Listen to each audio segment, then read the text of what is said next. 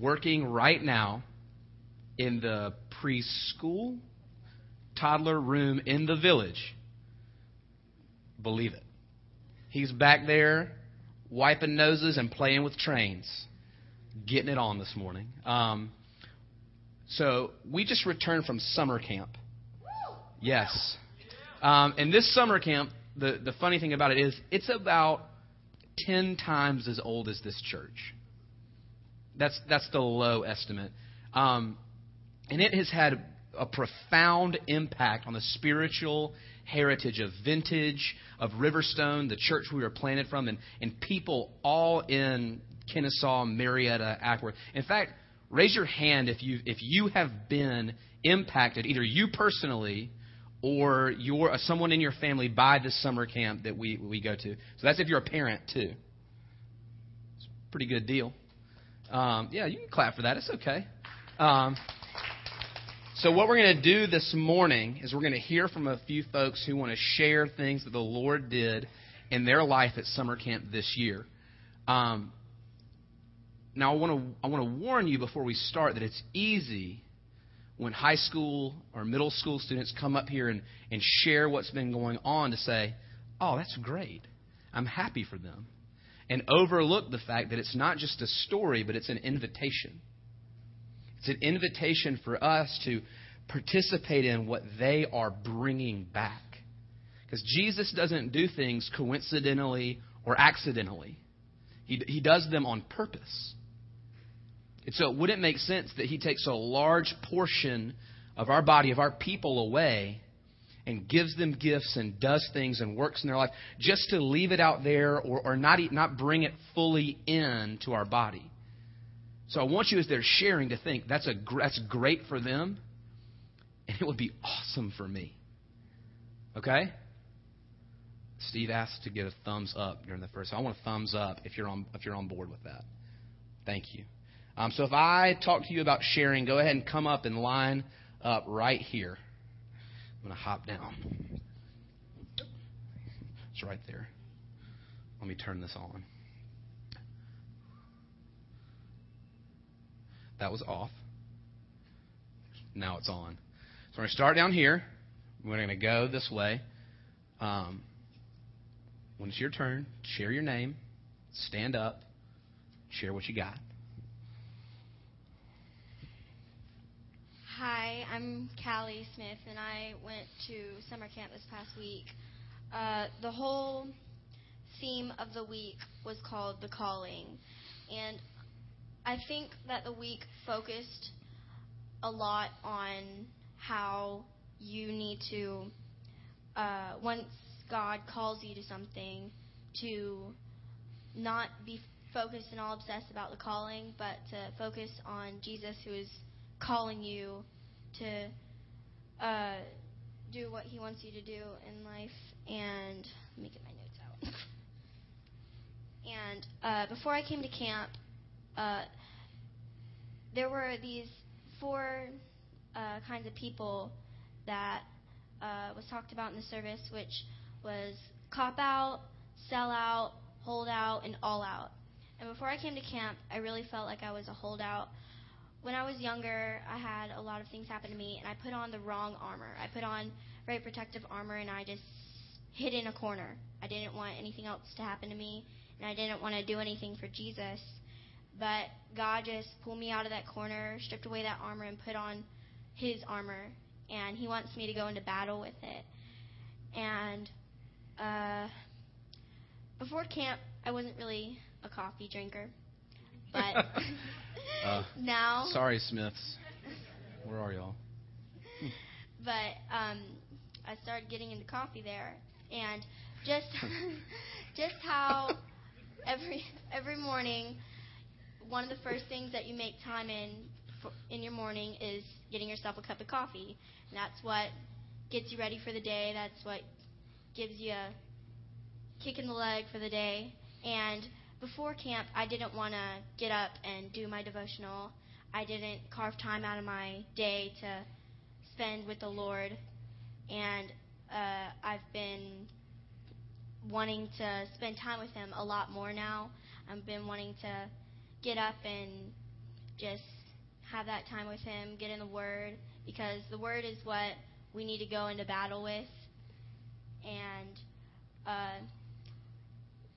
one of the two words that God gave me this week, my now two favorite spiritual words, were joy and freedom. And God gives me so much joy when I wake up in the morning. He just overwhelms me with joy in the morning, and I need to go and just spread the joy around, and how it's not boring. God is so not boring. He is the most joyful thing that has ever been and will ever be. So, yeah. So I have to share this about Callie real quick. This is there are a couple of moments for me that were my absolute favorite, but all of them have to do with watching our kids. And I watched Callie go up to Harvest one night for prayer, and they just cried and cried and cried. And I asked Harvest about it later. And she said Callie goes up to Harvest, and it's just a mess. And she says, Callie, what's wrong? She says, nothing is wrong. I just love him so much. Is that not just good? It's just good. So go ahead, Josh. Sorry, I just wanted to share that. Hey, I'm Josh Cox. This is my 5th year at camp. Strong. Yeah. Each year, I've had to struggle and strive really to get an experience of God, and this year was no different. I want to talk to you about a couple of my struggles this week and God's provision and mercy in that, and I want to talk to you about why it's so important that we pursue God after we've had a deep experience of Him. So, Tuesday night, just disconnected and not really into it. After the sermon, during worship, Callie Smith here comes up to me with her friend, and her friend tells me that God had told her to tell someone named Josh that God wanted to fill me up with His love and overflow. And I didn't really think much of it at first, but then I thought, maybe. So I sat down after the song and I began to pray into that, and God's love just poured out, and I was filled with joy after that. So,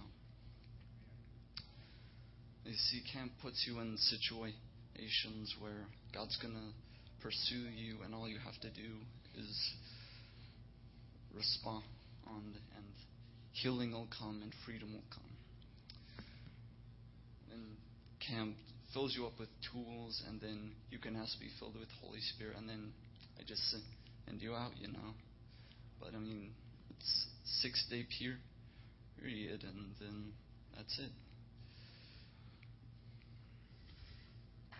But Let him finish. I said that's it. That's like, I'm not done yet. Bring it. You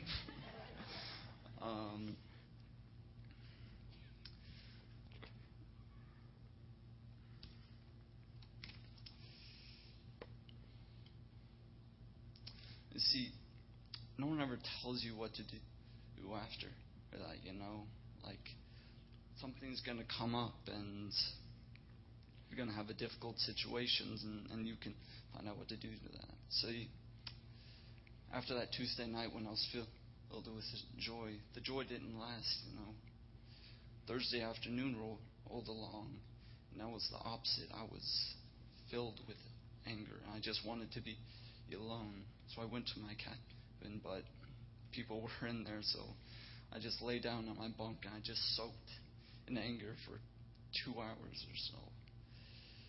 And that's not healthy. So, while people were going to dinner, I went to find somewhere to be alone.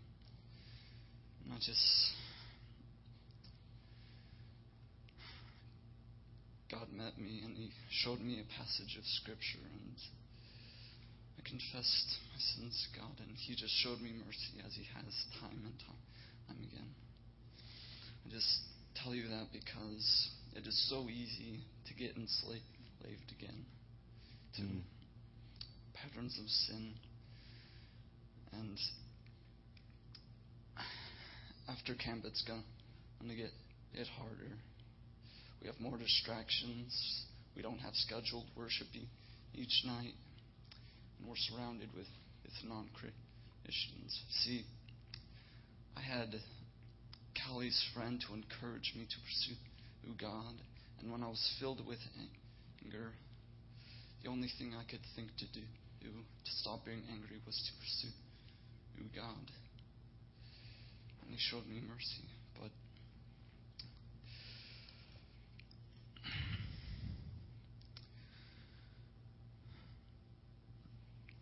it's going to get harder.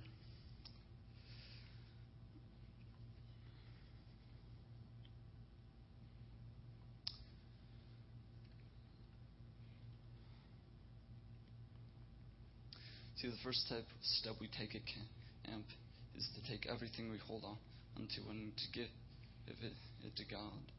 And then on Thursday night, some, if not all of us, took a step.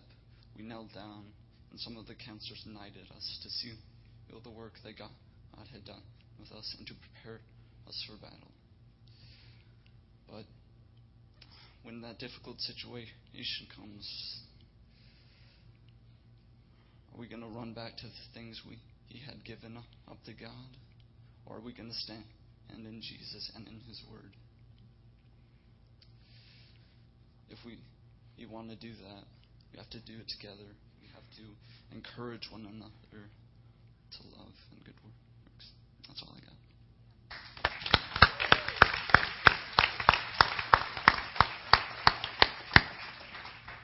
Hi, I'm Laura. I'm an intern here this summer, so I had the privilege to hang out with some pretty awesome kids this week. And it was my first time being a counselor, but I've been to camp every year since I was 12. So I've been a couple times, and I know the drill. But the Lord never ceases to amaze me that He'll keep showing me new things even when I'm a counselor, and it's about the kids. So needless to say, I learned a lot from the Lord this week and about His character and what a good God He is. But on Sunday night, which was our first night there, Mark was talking about being honest, and he started talking about the difference between facts and truth. And I was like, those sound the same to me. Like, if it's a fact, it's true. And he said that the difference is that facts get trumped by the truth that Jesus offers us every time. Like, there's never going to be a time where a fact that you have doesn't get trumped by His truth. And he used the example of Abraham and Sarah and how their fact was that Sarah was barren and she couldn't have kids, but He had a different plan for them, and that was His truth. And they had Isaac. And so that was something that really opened my eyes, and that something that I've been struggling with this year is like things in life get really hard, and bad things or negative things can happen, but and so we kind of stop there and we're like, well, that's awful, I can't believe that happened, and we get stuck on that one bad thing instead of looking past it. And so that bad thing that happens is our fact, but what Jesus turns that into is our truth. And so the Lord just really started speaking to me about how I need to learn to ask Him in those hard times what His truth is and not what the fact is, because the fact is right in front of me, and that's what the enemy wants to use for me to say, like, oh, God's not good, He made this happen, but He didn't. He has a truth. And so I need to focus on the truth. And then Mark started talking about how we wear the belt of truth, and so we always have that with us. And so what I've learned, and I would challenge you all to do too, is that when something negative happens, to wait and see Jesus' truth through that, and he has the ability to turn something negative into something positive because he's a good God and he gives us good things. So that's all. Amen.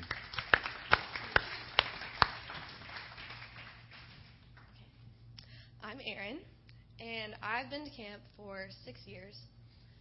And this year was really different because I was in such a weird place in my life. So usually it's really awesome, and you go back and it kind of just dies off. And this year I was in such a weird place that I couldn't get into the services. And the first night I was so angry that I didn't know what to do with myself. And so the whole week I kind of just tuned everything out. And then the last night I was like on autopilot, and I went up and got prayer, and that was good and everything. So nothing really huge happened at camp, but on the bus ride back, we were all talking, and this has been on my heart for a really long time, but our youth group is so important to me, and it's such an important part of this church, and because we're the future, we're coming up. So it's so important to me. So after I got prayed for, I feel like we all need a place to go to, because one thing they prayed for me was to have new friends, and so it's really been put on my heart that all of us have a place to go to and to feel safe. And so I told Sarah about something that Sarah Copley, right? Sarah Copley, right here. And us as seniors, it's our responsibility to kind of make this happen. And so I told her that my heart and how I wish that all of us could become closer and just have a safe place. And once we come closer, we can expand and take over the world. And so modest ambitions. And so I was talking to Sarah about it on the bus, and talking to Zach Simmons about it. And they basically said, okay, what can we do? And so we asked Timothy, and then it turned into like a 2-hour lecture on the bus ride about what we should do. It did. I got excited. I couldn't help it. But so that's my heart, and my heart is youth ministry. And on the bus ride back, I realized my calling, because that was the theme of camp, and my calling is youth ministry. And so now I think my passion is to become in the youth ministry. And God gave me this verse, and it's Philippians 1:9-11. It says, I pray that your love for each other will overflow more and more, and that you will keep on growing in your knowledge and understanding, for I want you to understand what really matters, so that you may be pure and blameless lives until Christ returns. May you be filled with the fruit of your salvation, for this will bring much glory and praise to God. And so that's kind of what I'm trying to live by, and kind of taking a leadership role in youth ministry. Yeah. I'm Sarah, and this past week has really just been my eyes were completely opened. On the last day, people had a chance to share their testimonies, or just the same, basically what we're doing now. And it seemed like the majority of them were I've just really struggled this past year, and God's just so good, and He moved through me, and I was like, yeah, that's awesome. But then I realized, to be honest, I've had a really great year this past year, and for the most part, I've been really content with my life and just school and everything that I do.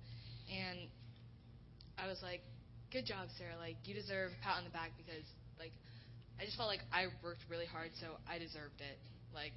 And so the last day, it just kind of hit me what are you thinking?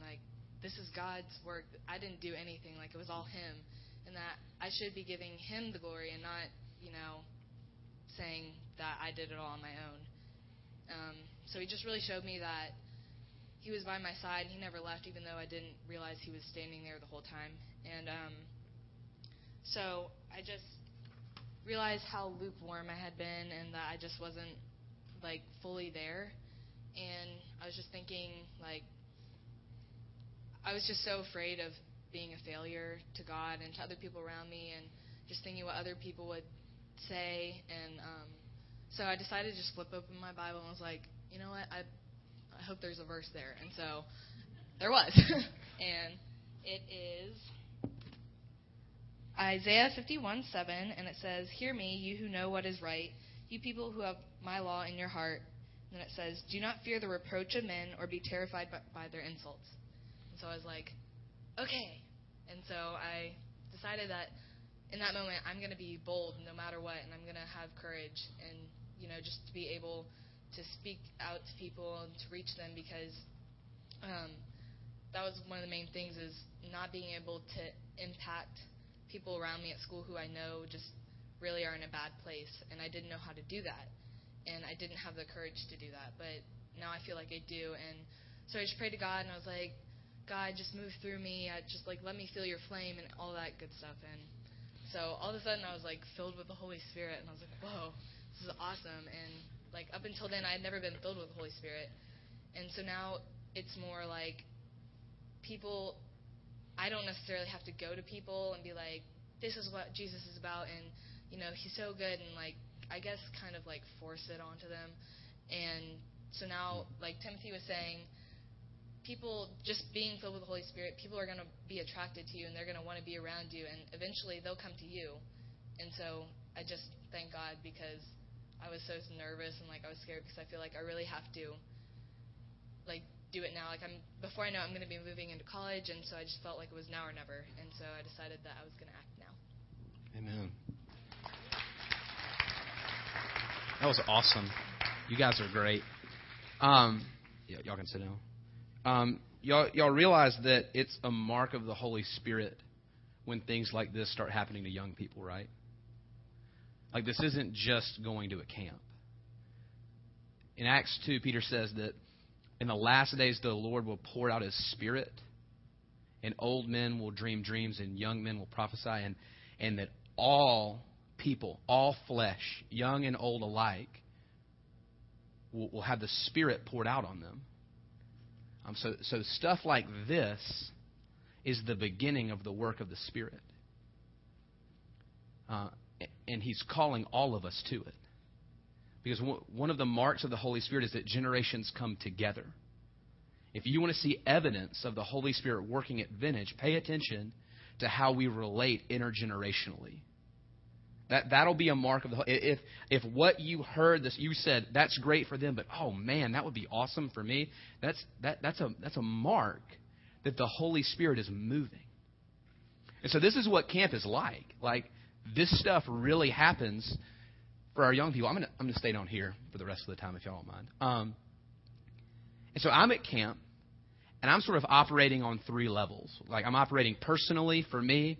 Jesus, what do you want to do in my life? And then the next level, I'm operating looking at our students.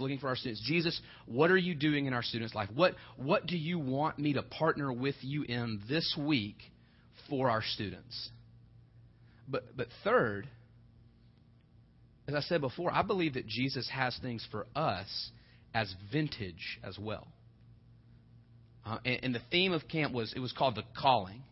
And the verse that this was based on was Ephesians 4:1. It says, "Therefore I urge you as a prisoner of the Lord to live a life worthy of the calling to which you have been called."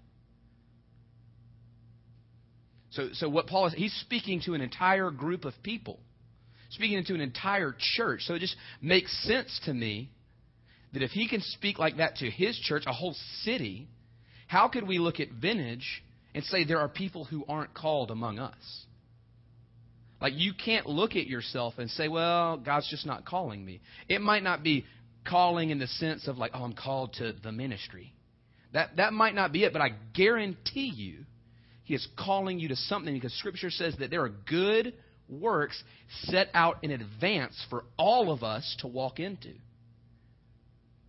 And so I believe God is speaking to us about how to move into pursuing our calling, both as individuals at Vintage and as Vintage corporately. So I want to look at Jeremiah chapter 1, verses 4 through 8. So you can go ahead and go there. It'll be up on the screen. And we're going to look at what it looks like to live out, to pursue our calling and live a life worthy of the calling. So he says, now the word of the Lord came to me saying, before I formed you in the womb, I knew you, and before you were born, I consecrated you. I appointed you a prophet to the nations. Then I said, oh, Lord God, behold, I don't know how to speak. I'm only a youth. But the Lord said to me, do not say, I am only a youth. For to all to whom I send you, you shall go, and whatever I command you, you shall speak. Do not be afraid of those who I send you to, for I am with you to deliver you, declares the Lord. So I think we got three three simple but not easy things we can do to live out our calling. And I need to tell you that without realizing that we have been called, both individually and corporately, without pursuing this and going after these good works that the Lord has set out in advance for us to do, we will get bored. We will become sleepy. Jesus will become uninteresting. And the things of God will become dull. So, we need to, in order to do this, we need to be whoever God asks us to be. We need to go wherever He asks us to go. And we need to do whatever He asks us to do. See, in the beginning, He says, I've picked you out, Jeremiah, and I've appointed you as a prophet, someone to speak to my people for their redemption. And Jeremiah said, I don't know how to speak. I'm just a youth. I'm young. I can't do that. So immediately he says, God, I am not who you think I am. I am not this kind of person. This is not who I am. You picked the wrong guy. And I think a lot of times we get it mixed up that like we somehow do something to merit God's call on our life. And so it's really easy for us to look and say, well, Jesus might use that person over there who has gifts, talents, abilities, who seems to have a close relationship with Him and be able to do all these things, but not me because I don't really bring anything to the table. And immediately God says, well, that's not the case. Because notice He doesn't say, well, you're not a youth. He says, don't say I am only a youth. Because when we begin to think of who we are, what we're like, in terms of simply who we are, then we begin to have a very small view of God's ability to work through our life because it becomes centered on us, and we are prone to failure. We are unable to shoulder the burden of the character of the workmen of God. We just can't do it. But when we think about God and His ability to make us who He desires for us to be, the horizon gets a little bit broader.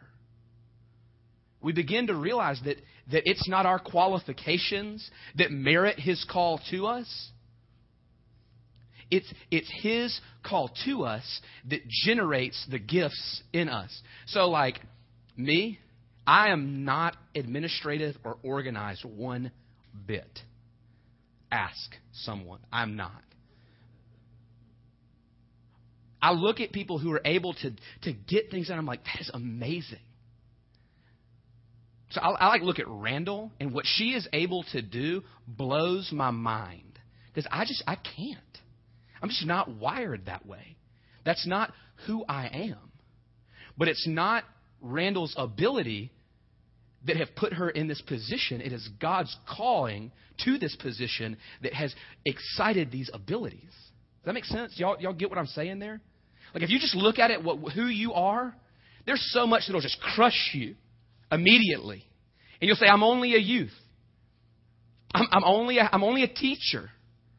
I'm only an architect. I'm only an electrician. I only work at a funeral home. That's it. That's all I am. That's all I do. That's all I bring to the table. But God says, no, it's my calling that produces in you what is needed to fulfill it. So who is God calling you to be? Who is God calling you to be? And we need to go where he asks us to go.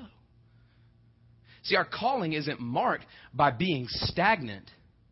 One of the phrases we heard this past week at camp is, we're saved into a kingdom, not a saveddom. See, the difference between a kingdom and a savedom is a savedom we're completely content to sit around and play patty cake and have little fun church games while affecting no change in our community. But in a kingdom, we're called to action. We're called to go. I mean, think immediately about Adam. Go, be fruitful, multiply, subdue the earth. Abraham, go into the land I will send you. What does he say to the woman who's brought out to him in adultery? Go, daughter, your sins are no more. Go and sin no more. What does he say to the apostles? Go into all the world and make disciples. Go. He doesn't say, come sit around me. He says, go. Because we're compelled. Jeremiah says it's like a fire in his bones. One of the marks of an encounter with God, of experiencing this calling, is that you can't contain it. Like you listen to Sarah Copley, she said, I just can't be the same anymore. I have to act. You listen to Aaron, I have to do something. And so God sends us. We're compelled. And here's the thing, is it might not be to a place. It could be, but it might not be. It could be to people. It could be to your neighbor. It could be to your children. It could be to your spouse.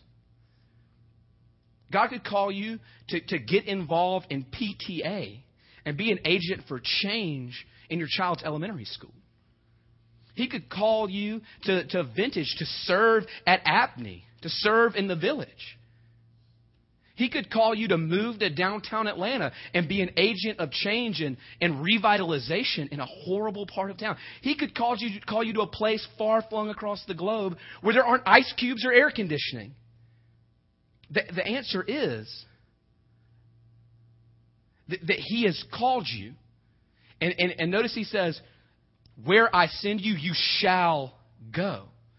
It's not Jeremiah's ability to get there. It's God's ability to send him. So the question is, where's God calling you to go? Who is He calling you to go to? We also have to be willing to do whatever God asks us to do. Because just like it's marked by going, it's also marked by action. James says, you can show me your faith by what you believe. That's fantastic. I'll show you mine by what I do. And it's not saying that somehow we earn this. It's not saying somehow we do things and that gets us right standing with God and then all of a sudden we're in His favor and He uses... No. It's saying that truly, when we experience this, when we encounter this, we no longer have the ability or the luxury of sitting still or standing by. We're called from a spectator sport into a team sport. He calls us to do something. And immediately Jeremiah says, well, Lord, I don't know how to speak. You're calling me to speak to people. I don't know how. I'm so young. I don't know how to do this. And so what Jeremiah does is he looks at what he brings to the table rather than God's invitation. And when we look only at what we bring, at that point we are automatically disqualified from experiencing the supernatural grace of God. When you think only in terms of what you can accomplish in your own strength, with your own mind, with your own money, with your own gifts, with your own talent, there's little room for Jesus to do something amazing. You know, Jesus said, I could not do many miracles here because of their lack of faith. Because they looked and they said, well, dead people aren't supposed to get up. Sick people aren't just miraculously made well. And Jesus said, well, that's what I'm in the business of doing. So if you don't believe that, I don't have much welcome here. When we're in a good place when we look and we go, I'm not equipped for this. There's a king in the Old Testament who was surrounded by the enemy. And he uttered one of the greatest prayers I think I've ever heard, which is, oh God, I don't know what to do, but my eyes are on you. I don't know what to do, but my eyes are on you. And so when we get off of looking at ourselves and our inability we begin to see the tremendous ability of God to work out his plan through us. We look at Acts chapter 4, verse 13, and it says, and the Sanhedrin looks at Peter and John and says, these guys are ordinary, unschooled fishermen. But they took note of them because they'd been with Jesus. And later on, you skip over 13 chapters, and it says that these are the guys who are turning the world upside down. So you're just a normal person, kind of average, don't have higher than average ability or lower than average ability. You got a pretty normal job. Great. Awesome. You're in great company because there's people just like you, just like us, who turn the world upside down.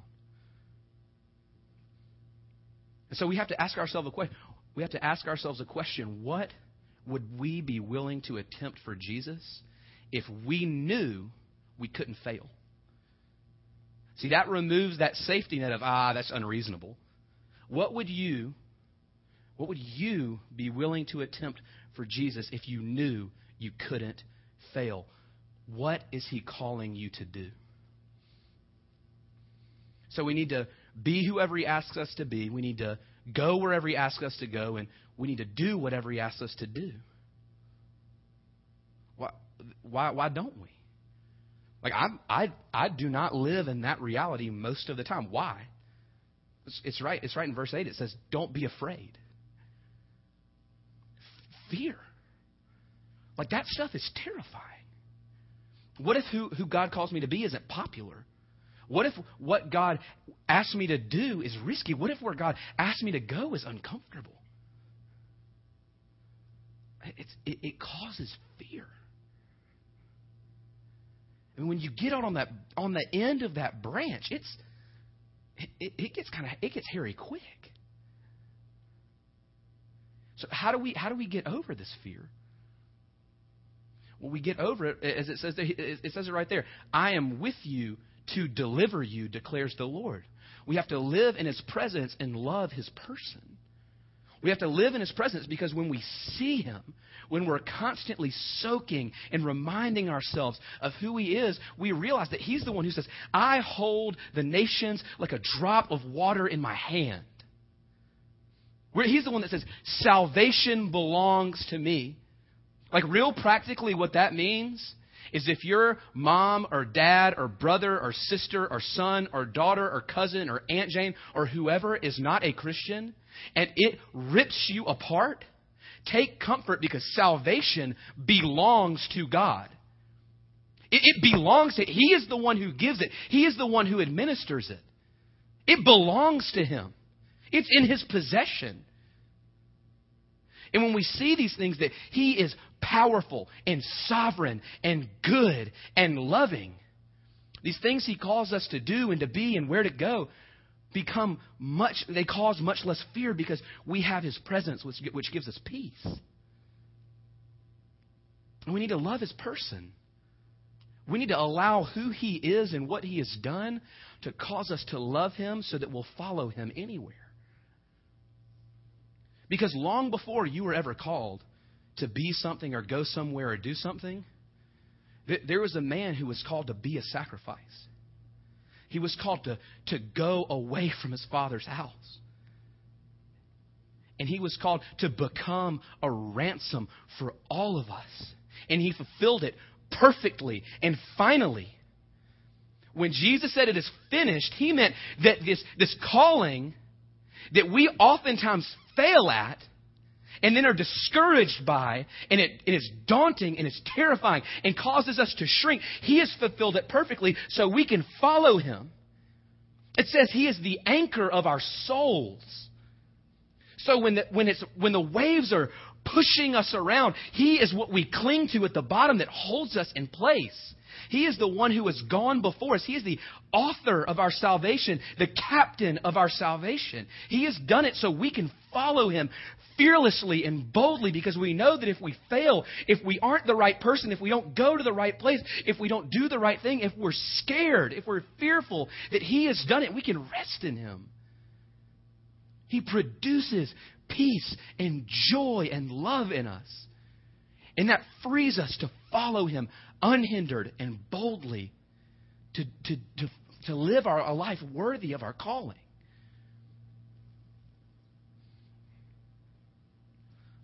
A long time ago, there was a guy named C.T. Studd. He had a wife named Priscilla, and they were missionaries. But before he became a missionary, C.T. was radically saved in college. He was the best cricket player England had ever seen. I mean, literally, he was like the LeBron James of cricket. I don't know what that looks like in cricket, but I'm assuming if you do, you'd be like, oh, man. He had this great athletic career ahead of him. He was radically saved and said, that's not for me. Not only that, he had enormous wealth coming to him from his father. He said, I got to give it all away. But he'd read in the Bible that if you don't take care of your family, you're worse than an unbeliever. So he gave his wife $75,000, which she actually gave away too. And so they go to Africa and India and China. And when they're in China, CT is leading a service in this little storefront church. As they're wrapping up the service, they're singing the song, Stand Up for Jesus. And he's like, we need to do something. I need to let these people know how important this is. And he notices they're all already standing, so he goes, I got it. So he stands up and he says, I would like you all to stand on your chairs while we sing this song. Stand on their chairs, stand up for Jesus, except for one guy. And this one guy beelines up to CT after the thing and says, Mr. Studd, that was the most blatant display of emotionalism I have ever seen. And if you ever do anything like that again, that'll be the last service you ever lead in this mission organization. This guy was the senior missionary. He was C.T. Studd's boss. So he said, okay. A little bit later, Priscilla Studd, C.T.'s wife, is on a steamer on the Yangtze River in China. She's just sitting out on the sun deck, and the same guy, the senior missionary, walks up to her and goes, Miss Studd, may I ask you a question? She says, yeah, sure, of course. He said, you and your husband really seem to enjoy God. She said, yes, we do. He said, no, like you really seem to enjoy worship and prayer and ministry. She said, yes, we do. He said, don't get me wrong. I'm committed to Jesus. I'm committed to this work, but I can't say I enjoy it. How did this happen? She said, well, it hasn't always been this way. There was a long time where we were tired and worn down and weary, and we were just done. And so we went together in prayer and said, Jesus, if you want us to do this, if this is something you're calling us to for the rest of your life, you have to fill us with your presence, with your peace, with your joy.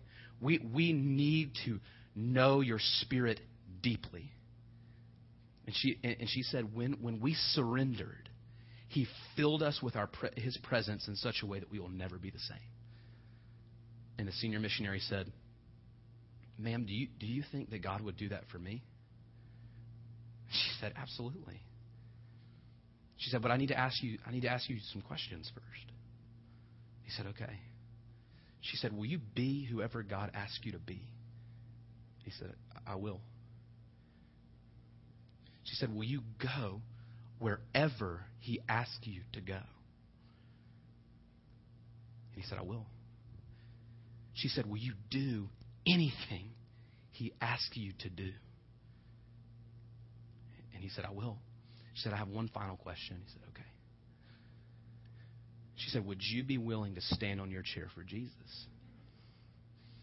And he said, yes, ma'am, I believe I would.